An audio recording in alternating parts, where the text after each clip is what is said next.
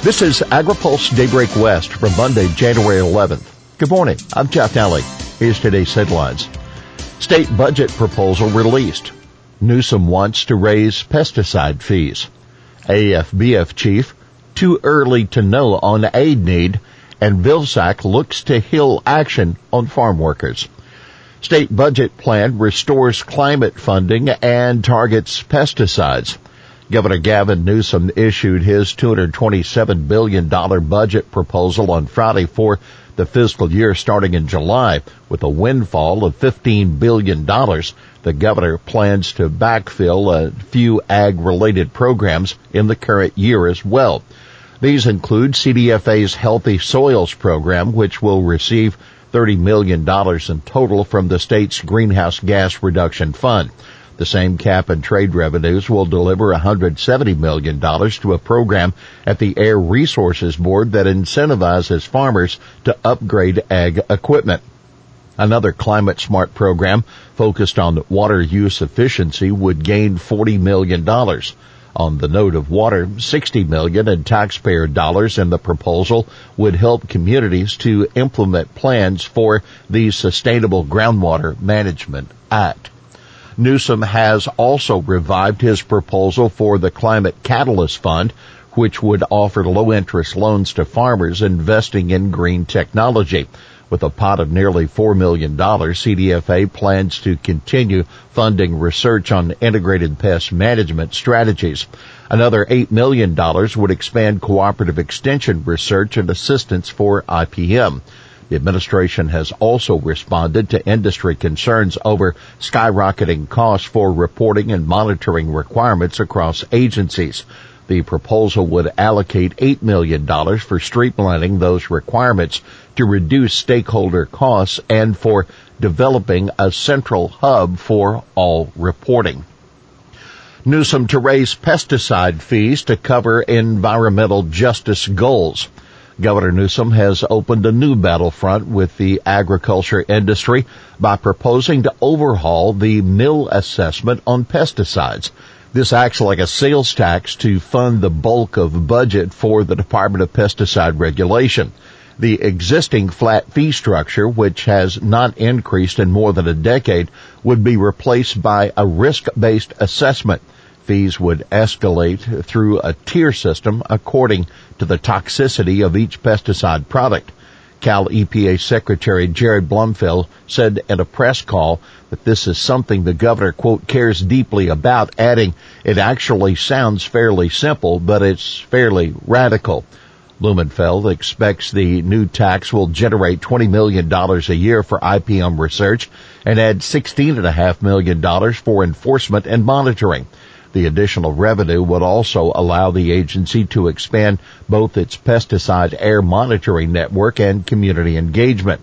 Yet the administration may play a background role in implementing the policy.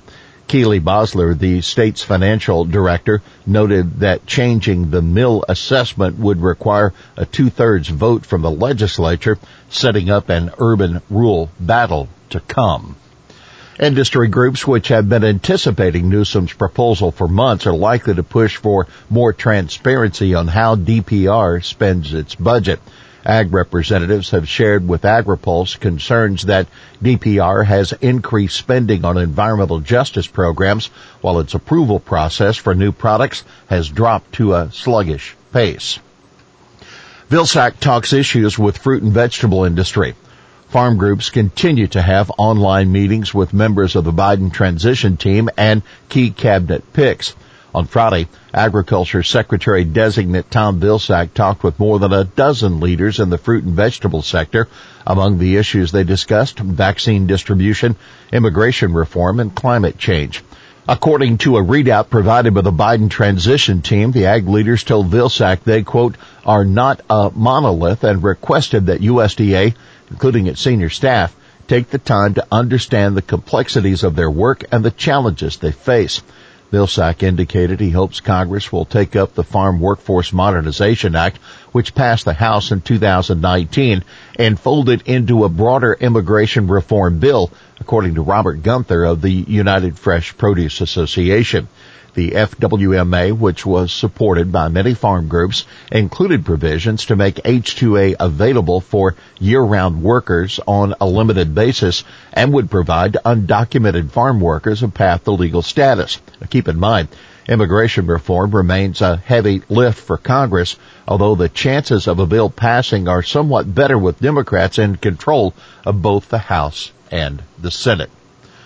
AFBF president says pandemic unknowns remain. Prices for many commodities have risen sharply to levels not seen in several years. But the president of the nation's largest farm group, the American Farm Bureau Federation, isn't ruling out seeking additional federal relief in 2021. We're still in the middle of a pandemic. We still don't know when the end of it is going to come. We still don't know how this administration is going to be handling trade agreements. Also, you never know what the weather's going to do. That Zippy Duvall at a news conference yesterday on the opening day of the AFBF annual convention. Duvall said the climate policy proposals developed by the Food and Agriculture Climate Alliance are under active discussion on Capitol Hill. AFBF is a part of that coalition. He said he has talked directly to several of President-elect Joe Biden's cabinet picks and that some of them contacted him first. Duvall didn't name those cabinet designees. Final rules for Farm Bill conservation programs imminent. New rules for the Regional Conservation Partnership Program and Agricultural Conservation Easement Program should be finalized soon. That according to Kevin Norton, acting chief of USDA's Natural Resources Conservation Service. We've not been limited, we've not slowed down, and there's just a few provisions that we need to get the regulation published so we can move forward, Norton told AgriPulse.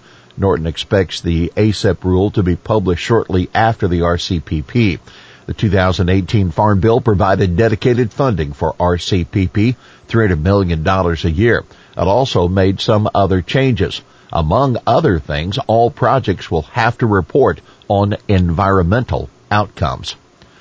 Here's today's He Said It. Increasing taxes during a global pandemic and economic recession is moronic. That Merced Assembly member Adam Gray in praising Newsom for rebuking calls to raise taxes to make up for an anticipated budget deficit. Well, that's Daybreak West for this Monday, January 11th. For the latest news out of Washington, D.C., visit agripulse.com. For AgriPulse Daybreak West, I'm Jeff Daly.